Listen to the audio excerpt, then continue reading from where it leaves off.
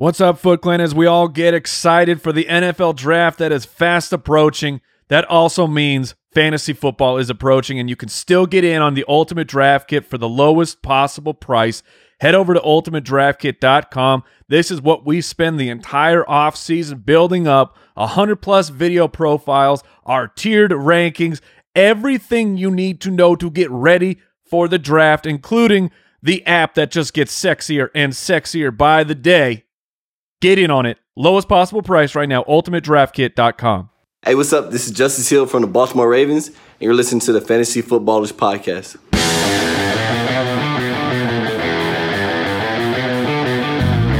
Welcome to the Fantasy Footballers Podcast with your hosts, Andy Holloway, Jason Moore, and Mike Wright.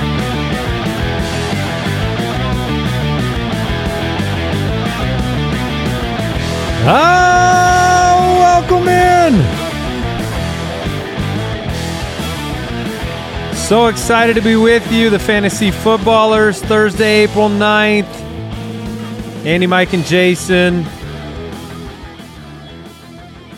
We got a wonderful wide receiver show today. Oh, killer alliteration. Thank you, Mike.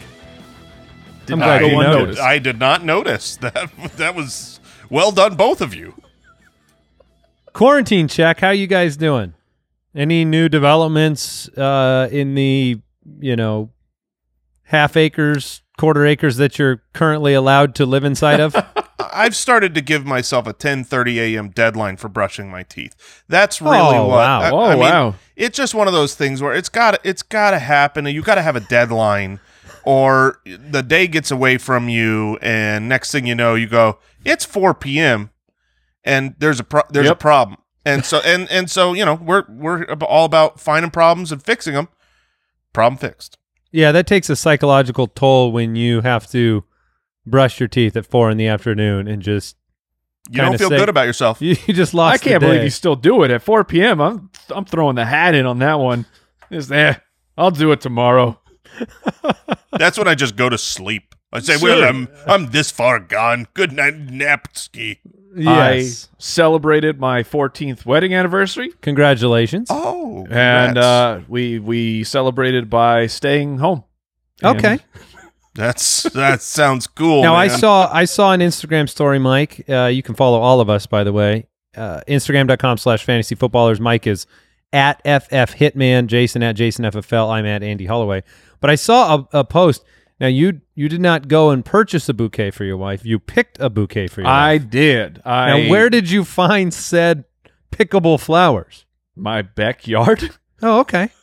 All right. Look, man, you got to use the resources you got. So I grabbed the scissors, I had it out, and made myself a bouquet. I think I speak for the Foot Clan when I say I'm most impressed that you have a bunch of flowers in your backyard. Me too. I was surprised.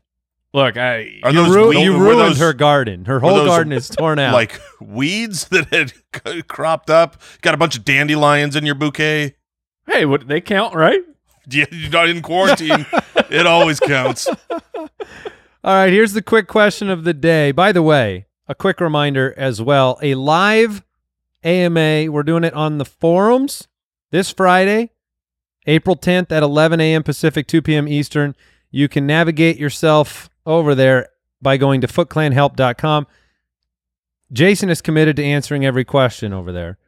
Thoughtless. So he's fearless. making a face right now as though he regrets that commitment on Tuesday maybe, but we'll see. Footclanhelp.com, post the question. I dare say he doesn't remember saying that. No, I remember. I have mild regret. But look, here's the thing. I don't have all that much going on. So wait a minute. You're available. Wait a minute. When is it? What day? Friday? You do have, I know you have stuff going on. Oh, no, that's April 10th. That's Final Fantasy VII Remake. Abandoned ship, I won't be there. Go to footclannohelp.com. I'll be watching Trolls. I will be playing Final Fantasy. I will be singing Hamilton live. And Hamilton, yes.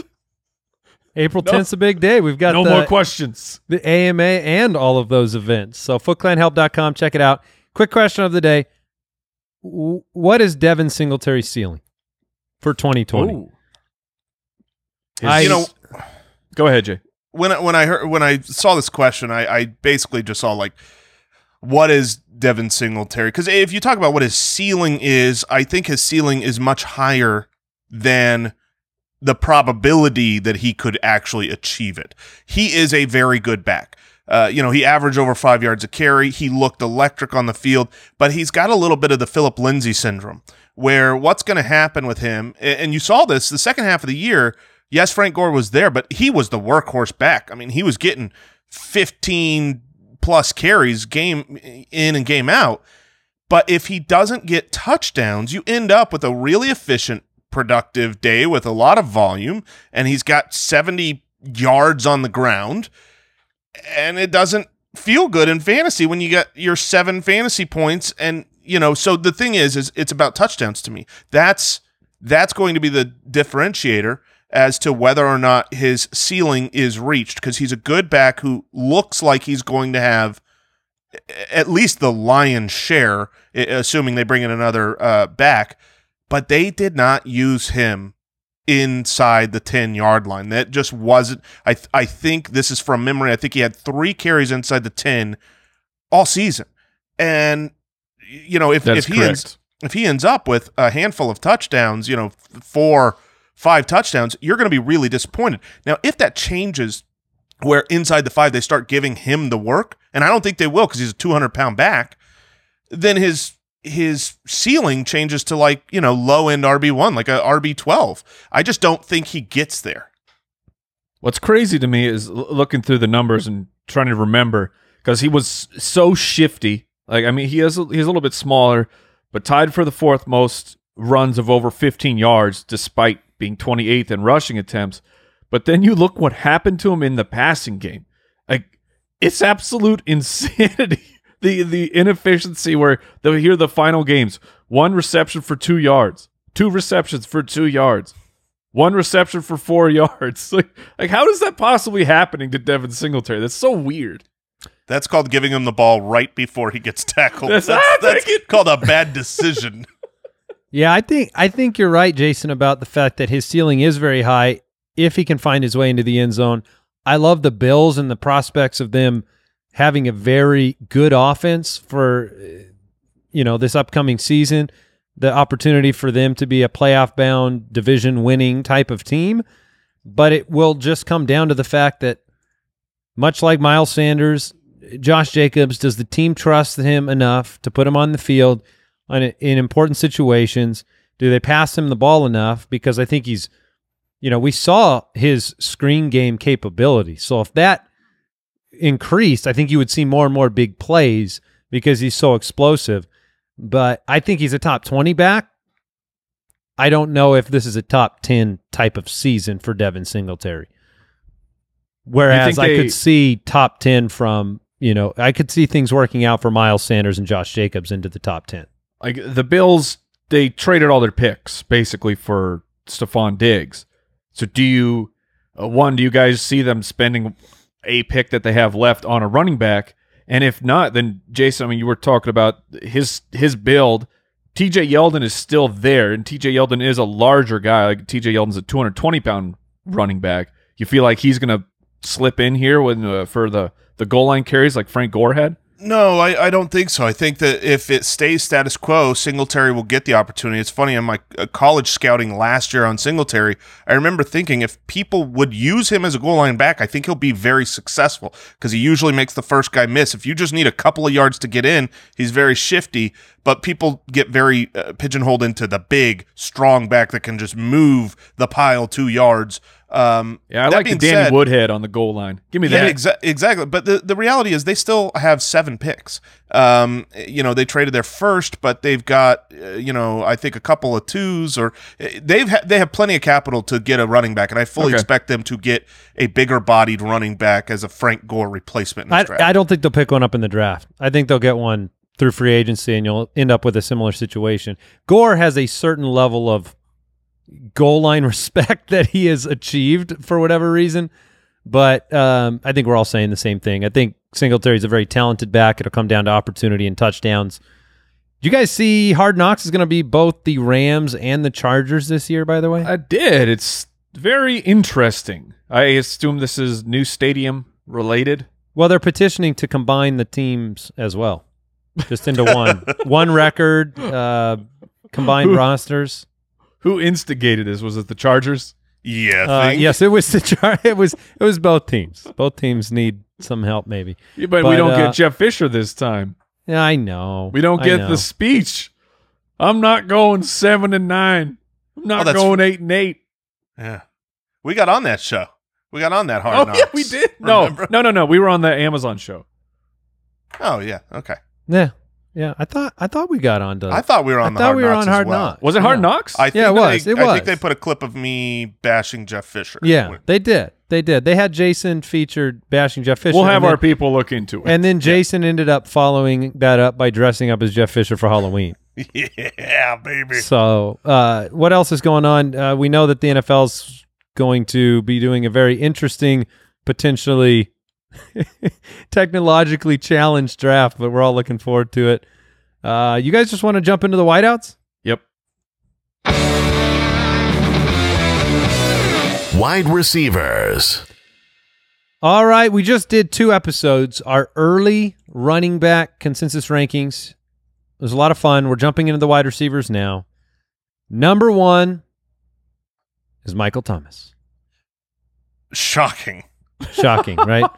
I think we know what Michael Thomas managed to do last year, break the all-time receptions record, 149 receptions, 1,725 yards, 9 touchdowns, 185 targets. Yeah, it's ridiculous. He was incredibly consistent, and he did it in a season in which he did not have Drew Brees for the full duration, which is incredible. And he was still great with Teddy.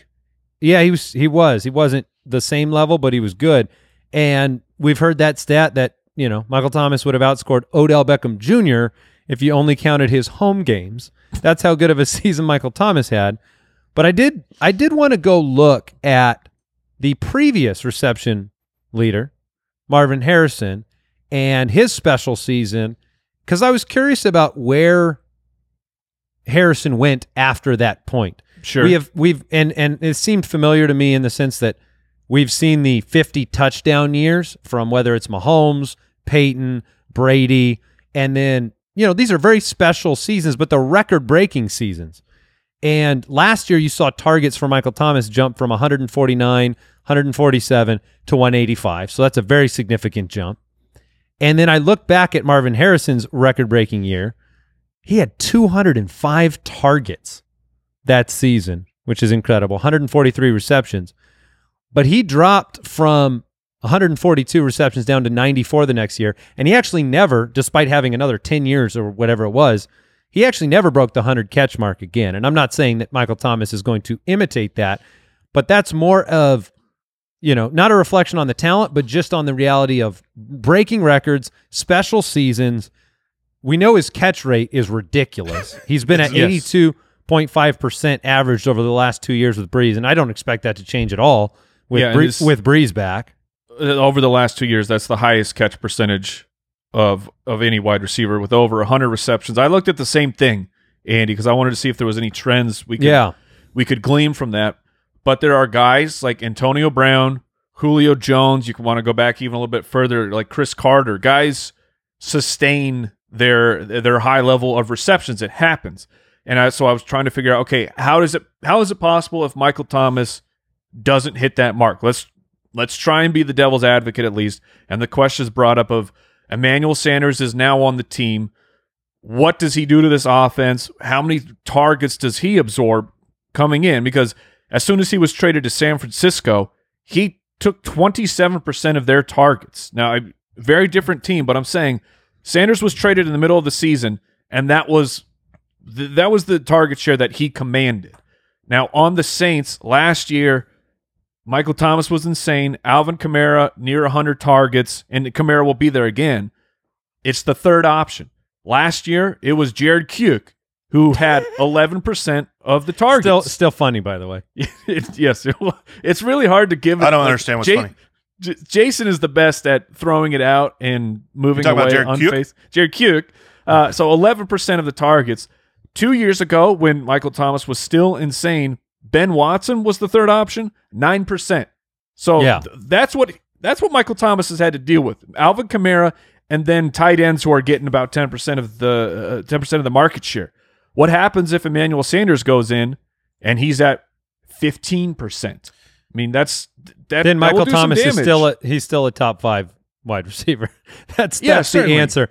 But the odds of repeating are very low a season like this, without question. I looked to move him down because I don't believe necessarily that he'll be the number one, but because this is the early wide receiver ranking show, I felt like he deserved it.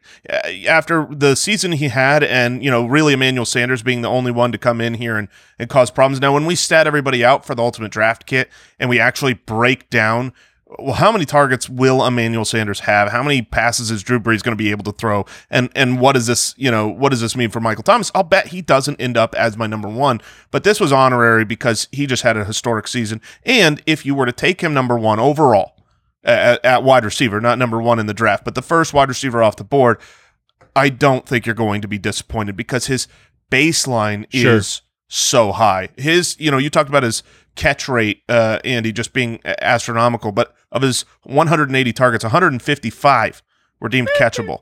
So his true catch rate was 96%. I mean, he's absurdly great.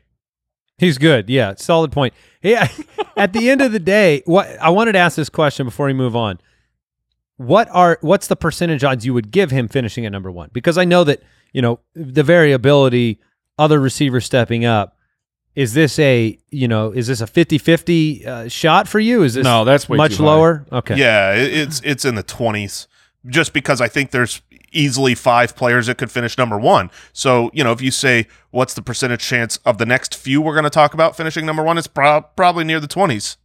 And my last point here, against Michael Thomas, Drew Brees was passing at a rate that we haven't seen in a long time. Like his actual 16-game pace was 597 attempts. To put that in context, 2 years ago it was 489. Before that, 536. So Brees was just having to throw the ball a whole lot more. So we'll see if that continues or not. The nice thing is that his record-breaking statistical performance last year was in a more predictable category. What we've seen from Michael Thomas for multiple years: high catch rate, low yards per reception. It wasn't on the basis of a 17 touchdown type of season. Like he had 9, and I probably wouldn't bet on him having fewer than 9 touchdowns again this year. That seems reasonable, even if Kamara runs in a few more, whatever the case may be. Number 2, we actually have Julio Jones. Julio Jones is our consensus number 2 wide receiver. But Andy, isn't he getting old? Yeah, I mean, we are all getting old, Jason. We're all getting older. I didn't ask that question. Why are you responding to me? That was the public opinion. Oh, I'm sorry. You. Yes.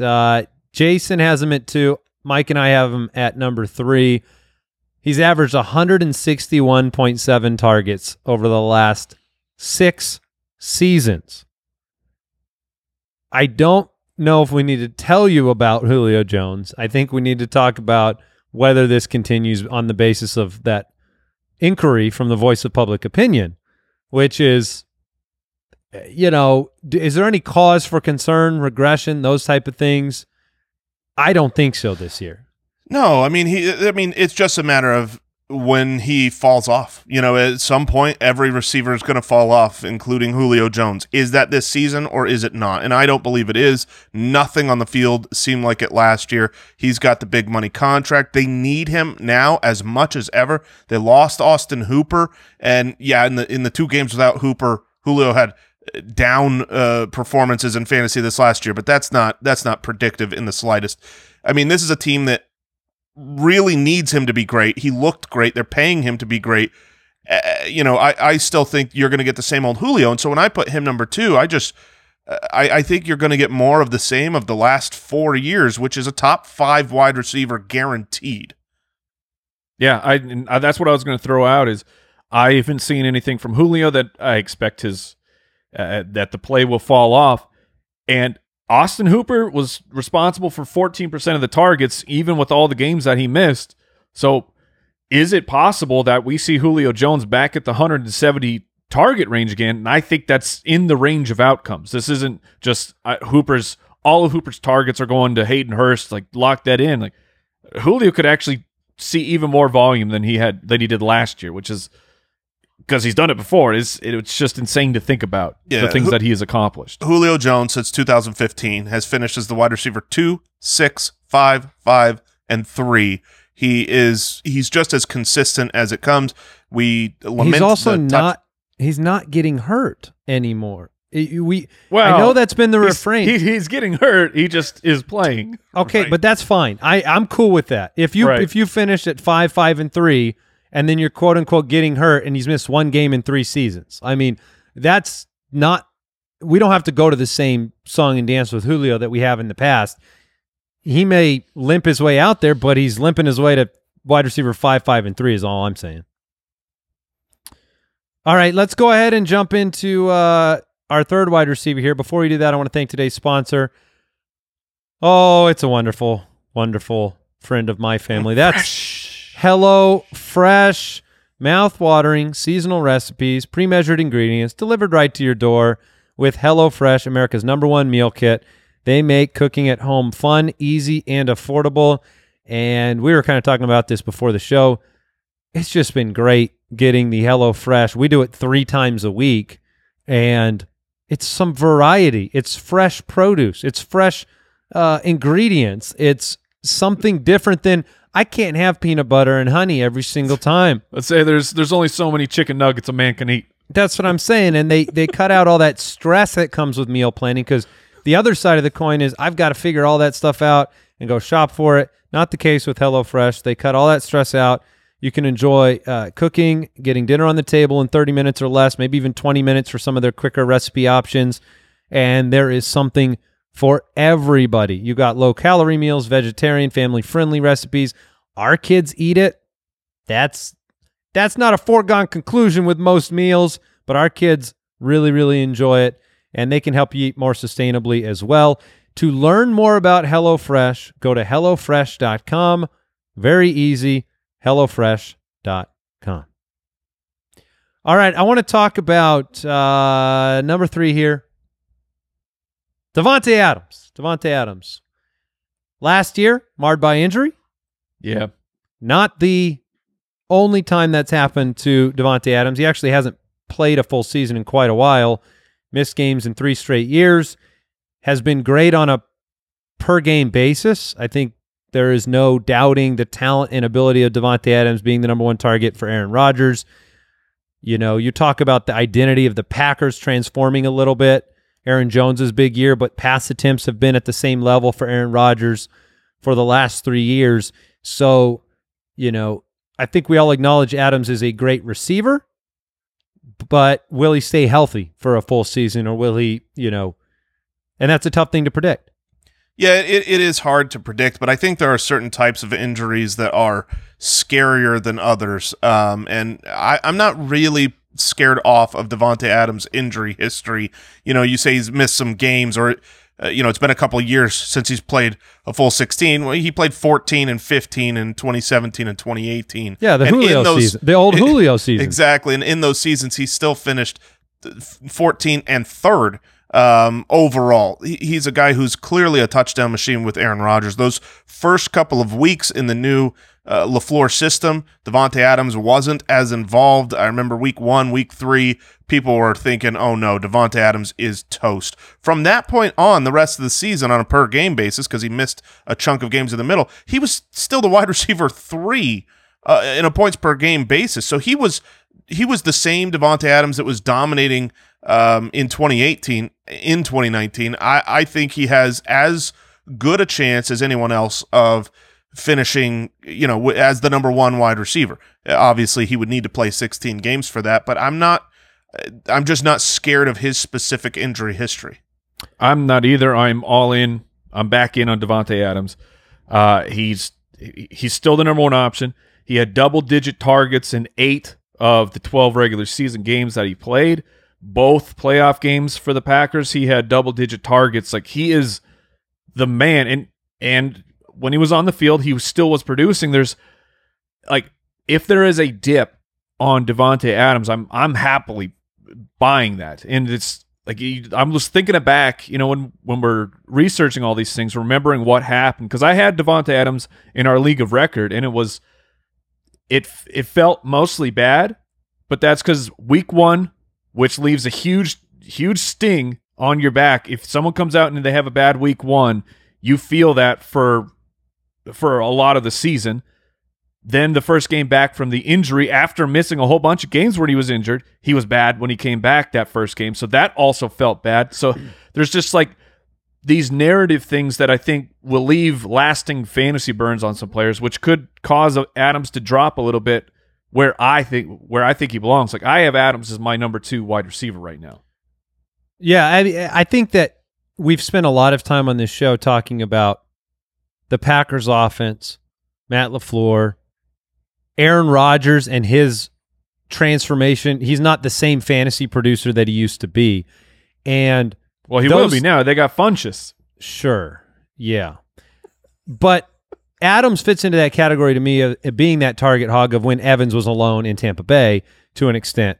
And we've seen, I think they'd love to have more options than Devontae Adams for Aaron Rodgers. And I think some of the variability of these games where Aaron Rodgers can disappear and they can still win brings a wider range of outcomes to Adams' potential fantasy output than years past, right? Because he did, you mentioned week 1, he finished 67th. He also had week 3 where he was 51st at the position. He had week 14 at 52 at the position. Those are not what you saw from Adams in 2018. So I think because of the transformation of the offense, you have a little bit of a wider range of outcomes.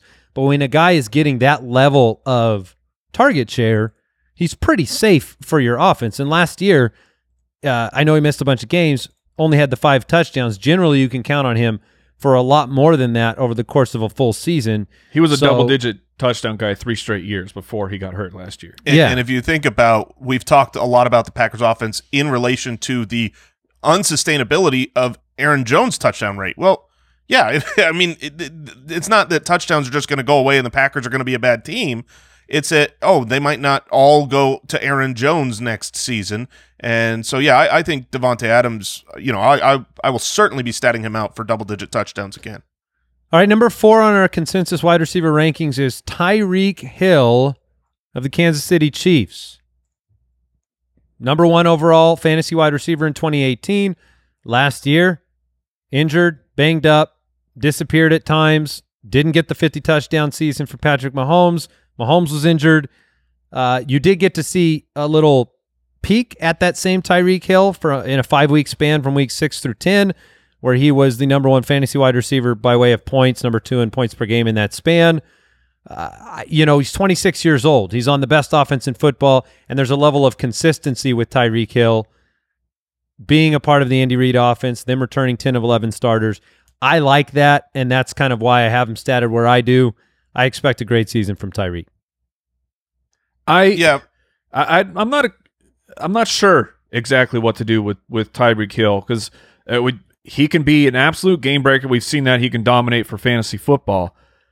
The hard part for me with Tyreek Hill is that after he came back, he had the injury problem, and he exploded. He was having monster games, but the Kansas City defense wasn't as good. And then the second half, that defense started to lock things down, and that's when Tyreek Hill was averaging basically 60 yards a game. And and that continued all the way up until the Super Bowl is when you finally saw Hill have a game over 100 yards, breaking out of that 60 to 70 range. So while I'm happy to have Tyreek as my number 1 wide receiver, he won't be my first choice. I hope I'm making sense. If I've got Adams and Julio on the board, I'm not even considering taking Tyreek. He doesn't fit the avatar for your wide receiver 1 that you prefer for your team. Yeah. Is that what you're saying? Because he's less consistent than other receivers, he has big blow-up games, but he doesn't have the same target totals? Right. Yeah, I think you bring up a good point with their defense locking things down, them not necessarily needing to always score at will. And some of the things we saw last year during that stretch, those final 7 games were rough for Tyreek in fantasy. Yeah. That was when he was healthy and back out there on the field. And during those final 7 games, he was the wide receiver 41. But if I had to bet whether or not he's going to be game scripted out, because every now and then you just have, okay, Sammy Watkins got a 80-yard touchdown pass. Well, the drive's over. Nobody else gets fantasy points. Those things happen on the Chiefs. But if I had to bet whether or not Tyreek Hill stays very inconsistent like he was this last year, big blow-up games, big disappearing acts, or is like he was the previous 2 seasons where, over those years, what was he, wide receiver 4 in 2017, wide receiver 1 in 2018, I'm going to take his upside. I do agree. Yes, I do agree with Mike that he is. I think you said it well. Like, I would be super happy with Tyreek Hill as my wide receiver 1, but I'm not going to take him over the guys who are such the clear and only option on their team. The same way some of those guys we've talked. Julio, the other 3 guys, they're the clear number 1 with a really distant number 2. And here you've got Kelsey as a good option and plenty of other speedsters who can just end a drive in a minute. Yeah, it's a fair discussion. I have him ranked at 2 because that's where I think he'll finish fantasy-wise. But from a preferential standpoint, if you want to go with one of the bigger target, higher reception total guys, I get it. Tyreek had a very significant injury last year. And even though he came back from the injury, we all saw him go. Jason, you had him on your roster.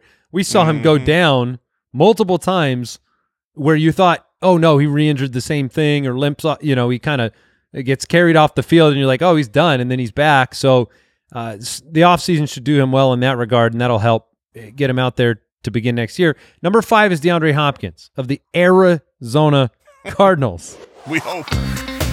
Oh, get out of here. Hope. It's done.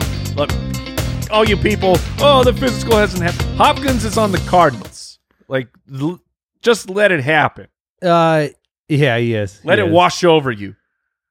He's finished as the wide receiver 1, wide receiver 2, and wide receiver 5 over the last 3 years with 174, 163, and 150 targets.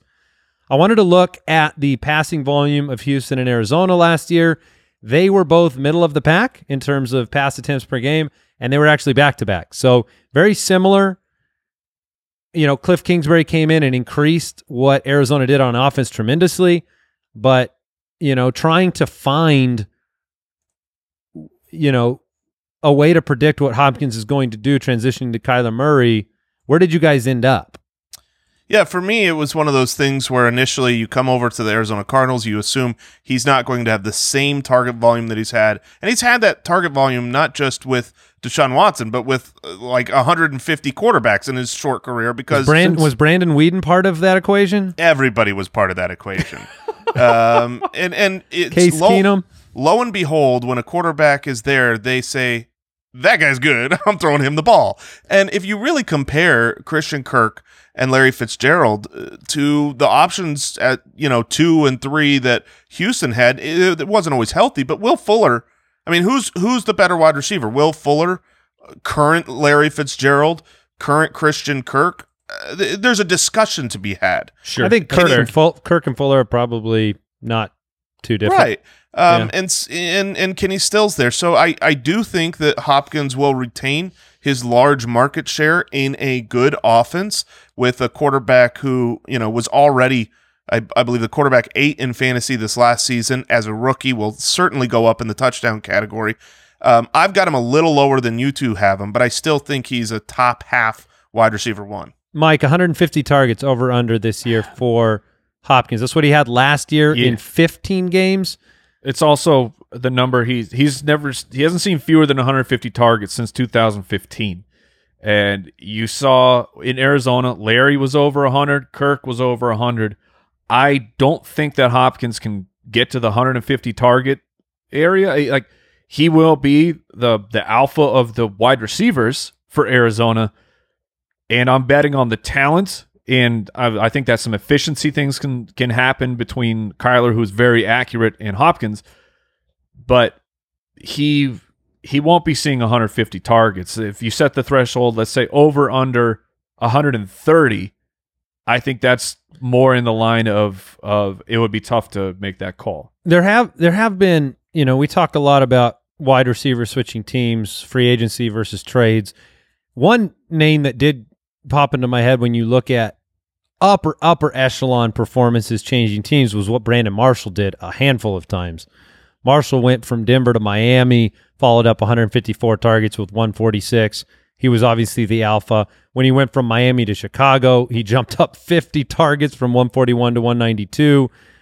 He jumped up from Chicago to New York from 106 to 173.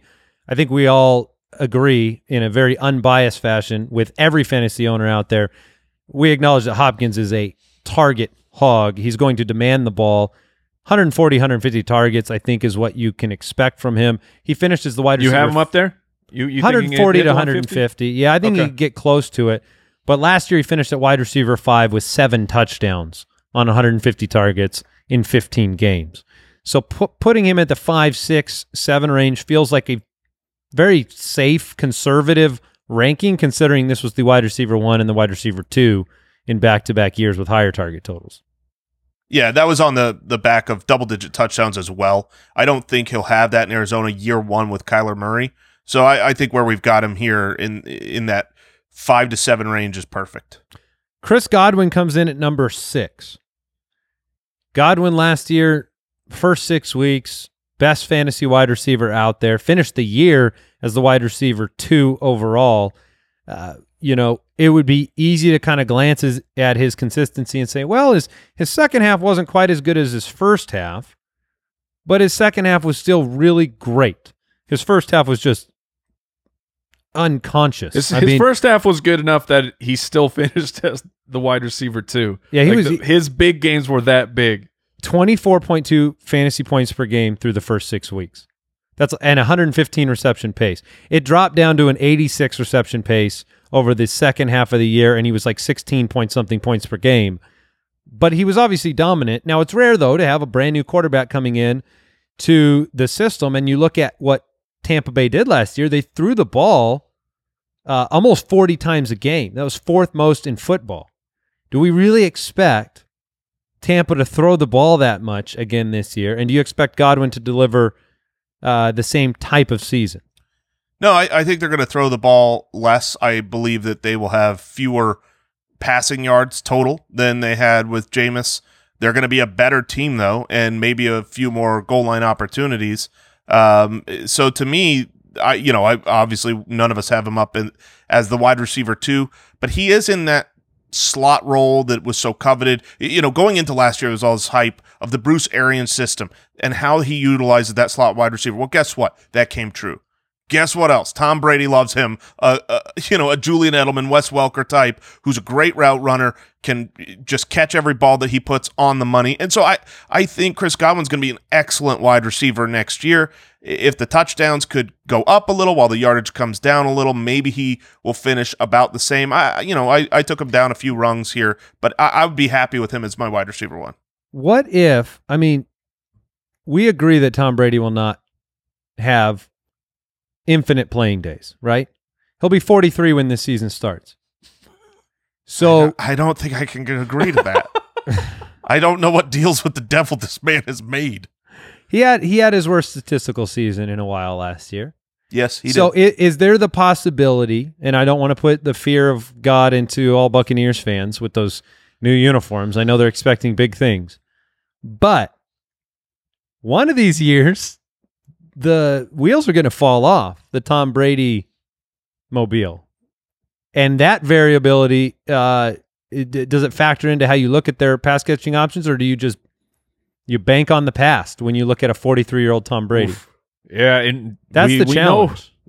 We know one person who wanted off or I should say, didn't necessarily want off the mobile, but didn't really try to keep his ticket, which is Bill Belichick and the New England Patriots. I know I know that Tom Brady's like, well, I'm moving on. I don't care about legacy, blah blah blah. But if Belichick believed that Tom Brady was 100% the answer, Tom Brady would be on the Patriots. That's what I believe. So maybe we buy into that. I think Brady has enough left, and it's such a good offense that Bruce Arians crafts for fantasy players that I'm with Jason that Chris Godwin, I would be very happy to have him as my number 1 wide receiver. Do you still remember noodle-armed Peyton Manning's final? Oh, His final season. Oh, Peyton Manning. that was when painful, man. When it After a fell 39 touchdown season, puts up nine touchdowns in 2015. He is the poster child for when it ends, it ends. He was so unbelievably bad. I think he tied for the most interceptions that year despite not playing a large chunk of the season, and he also is the That was reason. rough. 9 touchdowns, 17 picks. Go on. Yeah. 9 touchdowns, 17 Dude, I forgot it was that bad. Oh, man. And I don't look. I think you guys are both right. I think Brady's got another season. You didn't see, I brought up Frank Reich scouting him, liking what he saw in film, but it will. I mean, it is going to happen at some point, Right. and it's going to be intense pain for all of the fantasy owners of all his weapons when it happens. That's all I'm saying. Oh, for sure. You've got to value the risk in your draft. I guess it's very narrative-y, which is not where we usually want to live. But I have a hard time it's a believing. great place to be. Yeah, Narrative Street is fun. Well, it's certainly There's great fun, shops. but I just have a hard time believing that Tom Brady will change teams and go to a new team and not do everything imaginable to be great at least this year. And it's hard to bet against the GOAT. So You're talking about getting a new birth certificate. I see what you're saying. I obviously it will end at some point and it will be bad. Maybe Tom Brady is now 39 years old. Right. Something has happened. I mean, when Peyton went bad, he made Brock Osweiler a lot of money because Brock looked so good. It's like, What's his name again? Brock Osweiler. Okay. All right. I just wanted to hear Just it confirming. again. Just confirming. All right. Osweiler. Number 7. Oh, yeah. So smooth. I find myself falling more and more and more in love with Kenny G, Yep. especially on that note. Oh, listen to that sustain. Last year, Kenny Golladay, 65 for 1190 and 11, which I believe was tied for the league lead in pass catching touchdowns. There were only 2 wide receivers with double-digit touchdowns last year, 3 pass catchers. It was a very down year. Yeah, well, Mark for Andrews, touchdowns. Kenny Golladay, and who was the other receiver? That is a great question. I believe it is Cooper Kupp. I will look I'm that Ron up. Burgundy. I'm Ron Burgundy. I think you might be right. Mike and I have Kenny Golladay at 7. Jason has him at 9. Last year, he didn't have Matthew Stafford for the entire season. Still finished as the wide receiver 6, which you kind of just shake your head at him overcoming that situation. David Blau. David, yeah. Blau. With Stafford, he was on a 70 for 1280 and 14 pace. Without Stafford, 60 for 1108. So he really didn't lose much off of That's it. amazing. It just was an offense that didn't get closer to the red zone as often. If you remember the specific games, though, when he didn't have Stafford, so much of it, I mean, obviously very it's, hit and miss, big play. Obviously it's skill because these are NFL players, but it was such a lucky bailout of just this crazy roll around, scramble, and just bomb it down, and he got a touchdown that bailed out a game, and which, I mean, is great. I don't think a lot of people were playing him for some of those games with Blau. We were terrified. But it speaks to your point that if he can get it done with a bad quarterback, and Stafford is able to play a full season here with that bad back, shouldn't he be higher than I've got him at 9, and I have a hard time moving him higher than that. But let's just compare him to the aforementioned, the risks with Chris Godwin, and I start to think to myself, well, what's the upside of both of these guys? Whose ceiling is higher? And I think Galladay's ceiling is higher, and they both carry a little bit of risk. Having been that, I don't think Galladay is really. I don't think he's proven it yet. That's where I feel. Whereas Chris Godwin last year proved it, and I know he finished as a good fantasy asset. What? Mike, Galladay turn hasn't your head to proved this it? direction at the same time, Mike. Right here. This is where you need to be. And that's what I feel. And so I realize he had 1,111, and so you say, well, he's done it. He's broken out. For some reason, when I watched the specific, the way that it came, I just wasn't bought in. You had Marvin Jones missing a lot of time. Judge Giamatti, you know more than any of us about the burden of proof. Has Kenny Golladay provided the burden of proof with a wide receiver 6 finish with half a Stafford? Oh, yeah. Oh, Matthew Half- yeah. Just Matthew like a Hafford. judge would say, oh, yeah. I love Kenny G. So Stafford played through the Oakland game, so 8 games, and up to that point, let's see what Kenny Golladay had done. Let's see, we got 4 games over 100 yards, at least 1 touchdown in 6 of those games. Like, Kenny Galladay's a beast, man. Just accept that. Let me try to Like, change your mind for a minute. You're blowing my mind. Now we're having an argument I can get behind. Like Chris Godwin. That was the first time we've really seen something from Chris Godwin. We've seen Kenny Golladay have multiple good seasons. Yeah, I mean, look, what you're saying is factual. It is not wrong. There's something in me that really has a hard time truly believing. You know, obviously, you had 3 games missed from Marvin Jones. Yeah, I mean, Which he was, by the way, worse without Marvin. He was better with him. I did know that. I did actually know that. So I mean, look, strong arguments, and you know, when we're talking through this and getting a little deeper on the players, if I was on the board and I'm looking at, you know, Chris Godwin behind Andy and or Kenny Golladay behind Andy, I'm gonna take Kenny Golladay. So I need to adjust my rankings. So when you look at Golladay and you look at Evans and Godwin, that's what I was going to bring up is kind of confidence levels on taking a Golladay alpha secure versus, you know, it's not like Evans wasn't an absolute beast, and we can move on and kind of talk about them together for a second. One last stat I want to remind people about with Kenny Golladay, and we mentioned it in February with the Shocking Stats Show. He had a league-high 13 10 zone targets, 37 20-plus yard targets. That's pretty neat to be featured in the big play capacity and the red zone.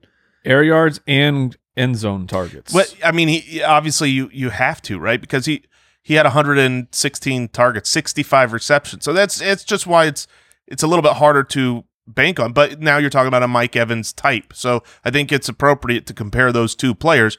Mike Evans, who is clearly he's broken out since his rookie year, has never had fewer than 1,000 yards, is a red zone monster. So why is Kenny Golladay better? Is it solely because Brady is there and he's not going to throw the ball deep? I think I'll share my Evans thoughts, and we've just seen Evans kind of transitioning in some capacity, and it's probably the emergence of Godwin or just other targets in general. He's gone from 174 to 136 to 138 to 118 targets. He hasn't had that double-digit touchdown season that was kind of his calling card to begin his career in, I think he's 3 years, 3 straight years without doing that. It just seems a little different to me. Wide receiver 18, then wide receiver 8, then wide receiver 12. Is Evans, have we seen Evans' best? Let me ask you that. Have we seen the best of Mike Evans' career now? Last year, 67 for 1157 and 8. Fantasy-wise, I wonder if we have. I think fantasy-wise, statistically speaking, yeah, I think his best season has been had because going forward, obviously Brady's getting older, then they're going to have to replace him with someone, then he's lost his prime years. If it doesn't happen, say, this year, I don't imagine that Mike Evans is going to beat those massive seasons he's had with 1,312. Mike? We're both very silent. I thought you were going to jump in. Yeah. there. Oh, sorry. Yeah, I think we've probably seen the best Mike Evans season. Yeah, I mean, he's in.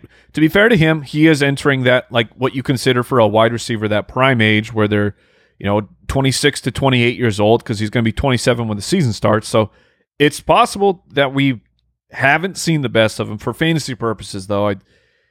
Are you happy with him as your have. one? That's another Mike question. Evans? Yeah, are you happy with Mike Evans as your wide receiver 1? He's ranked 8. I mean, we say all these things, and obviously he's a top 10 by consensus rankings and where he's going to finish. But is this another case of a little bit uncomfortable? You're not, yeah. Mike. Well, it doesn't help that the way that he went about. I mean, It was a weird ping pong ball of a season. He literally had a 0. He had a game where he didn't catch a single pass. That seems unfathomable. Yeah, he shouldn't have done that. That was not really nice. rude, man. That was not a nice thing to do. But I mean, he started the season very, very poorly. Then he had 3 out of 4 games where he was a monster, and then mixed in that sandwich was the game with no receptions. Then a number 1 finish, a number 2 finish, and then it was just meh from then on out before the injury derailed the end of the season. So maybe it's just last season's impressions on me, and I'm trying not to let that be the influencer, but I don't feel comfortable with Evans as my number 1 wide receiver. No. I don't. I'll speak to this. I don't really like having my number 1 wide receiver be one of those 65 catch players, whether it's Golladay or Evans. I think the reason I'm a little bit, over this offseason, I've talked up Mike Evans, is because I don't believe you'll have to draft him as that. I think people were burned last year by how his fantasy production came.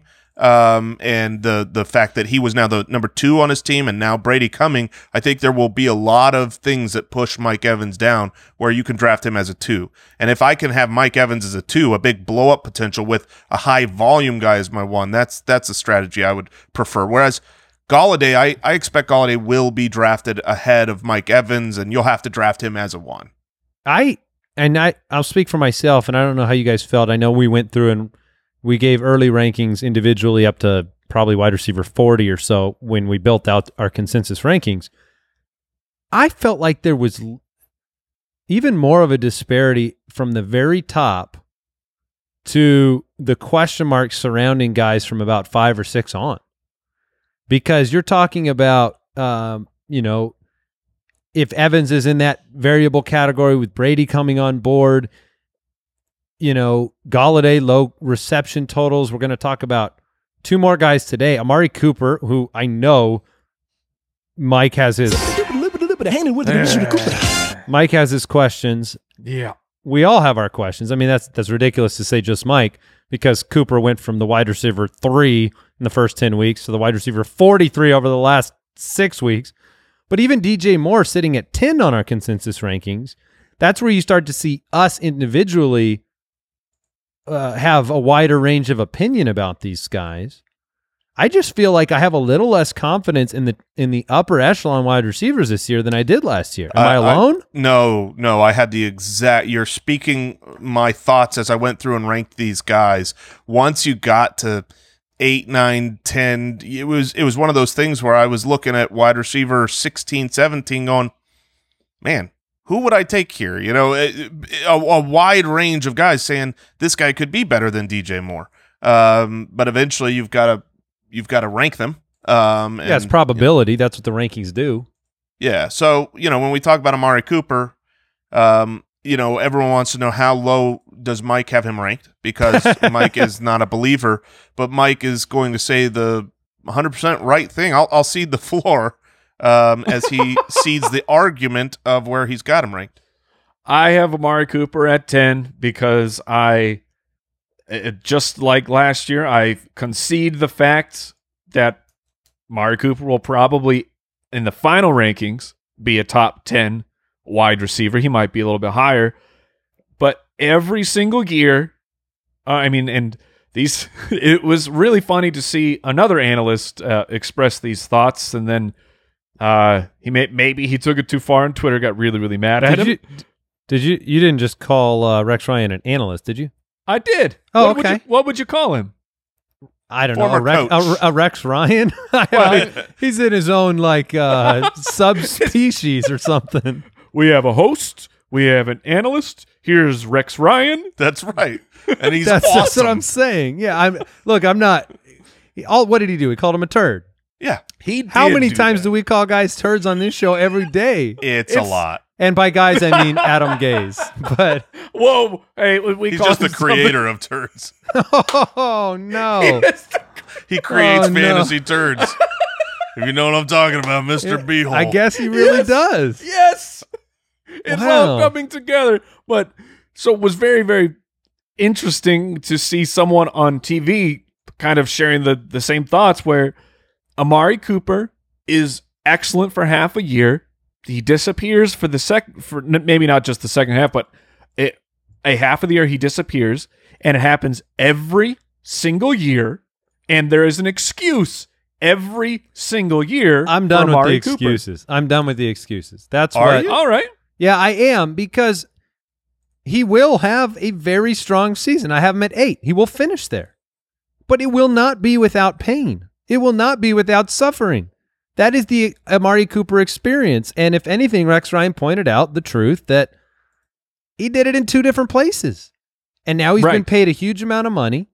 And I tried to make the excuse for him when we talked about him a couple weeks ago and just saying, well, it's hard to look at his performances against top cornerbacks because they don't target the top cornerbacks. That's not what I don't make that excuse for other great wide receivers. And what's really hard I about, just don't get it. That's the truth. I don't get it. Nobody I don't does. understand how you can dominate on a level No one understands that it. puts you at number 3 or number 2 or number 6 or number 4 on a given week, and then you can evaporate into the air like a mist.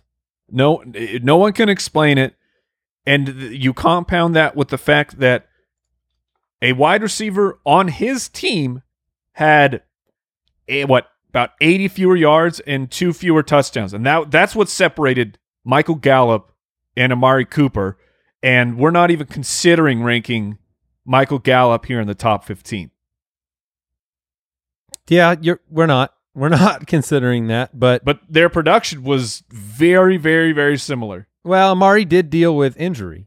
And So did Michael Gallup. Michael Gallup did that in 14 games. Yeah, but Let Amari me- Cooper's going to make $100 million. Right. Yes. 100 million. Here's the thing about Amari Cooper. Yes, he disappeared for half the time he was in Oakland.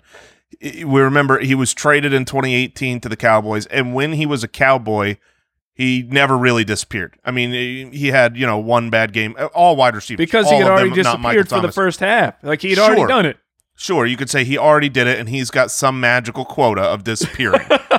But he was a Cowboy, and in those 8 games, he was dominant. He was on a 1,300-yard, 11-touchdown pace, great every game. Then he comes in the next season and looks like the guy that they traded for and dominates. And then he gets injured and sucks. In Oakland, it was always like which game is he going to show up? You can never guess. But the way that I look at it, and it is hard to apologize for a guy year after year after year for the same thing. But I think he's been consistent with the Cowboys until he was injured. And so if that was the issue and he comes out and plays great, Amari Cooper could very easily be someone we're talking about in the upper echelon It feels like he will just find a new issue. That's the way he's it chosen does. to do. And Brooks brought up, maybe he truly can't play through injuries like other elite wide receivers do. Maybe he's active on game day, but he can't play through them the same way. Maybe the team had him go out there and be a distraction. Maybe. But maybe he's got a twin, and the twin's not very talented, and the It's twin like has to come in, and they switch It's the prestige. They switch the glasses, and then the there's twin 2 goes Amari in there. Coopers.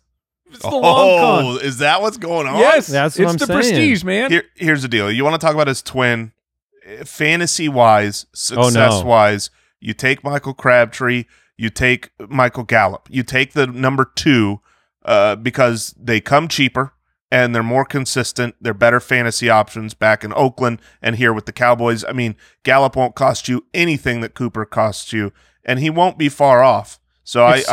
You're probably right, and it's so how I would have approached it if he had not just been paid like $100 bazillion. Yeah. Like, that is distorting my view a little bit, which is narrative, not production. But The total snapshot here of Amari Cooper and his twin, week 5, 226 yards, a touchdown. Week 6, 3 yards. 3 yards. That's not as many. Week 7, 106. How does that happen? If you are a $100 million wide receiver, how can that ever happen? Well, he wasn't a $100 million man yet. That's a fair point. Now it's all gonna get fixed. Hey, why aren't you talking about this with Mike Evans? I mean, he had the 0, so Isn't he, a disappearing act? That's what we were saying. Is if you do that for multiple years, my one. Yeah, if you do that for multiple years at a time, then you start to get people calling you a turd. That's what happens. All right, DJ Moore. We'll close out our top 10 consensus rankings. DJ Moore. This illustrates the point Jason and I were talking about. DJ Moore sits at 10. I have him at 13. Jason 12. Mike 9. DJ Moore sits at 10 with Teddy Bridgewater coming in at quarterback, a new offense, a new coach. That tells you the landscape, I think, exists right now at wide receiver. He's ranked at 10. He had a solid season, but in 15 games was the wide receiver 18 last year. Yeah, I mean, you're always trying to so get that guy's at 10?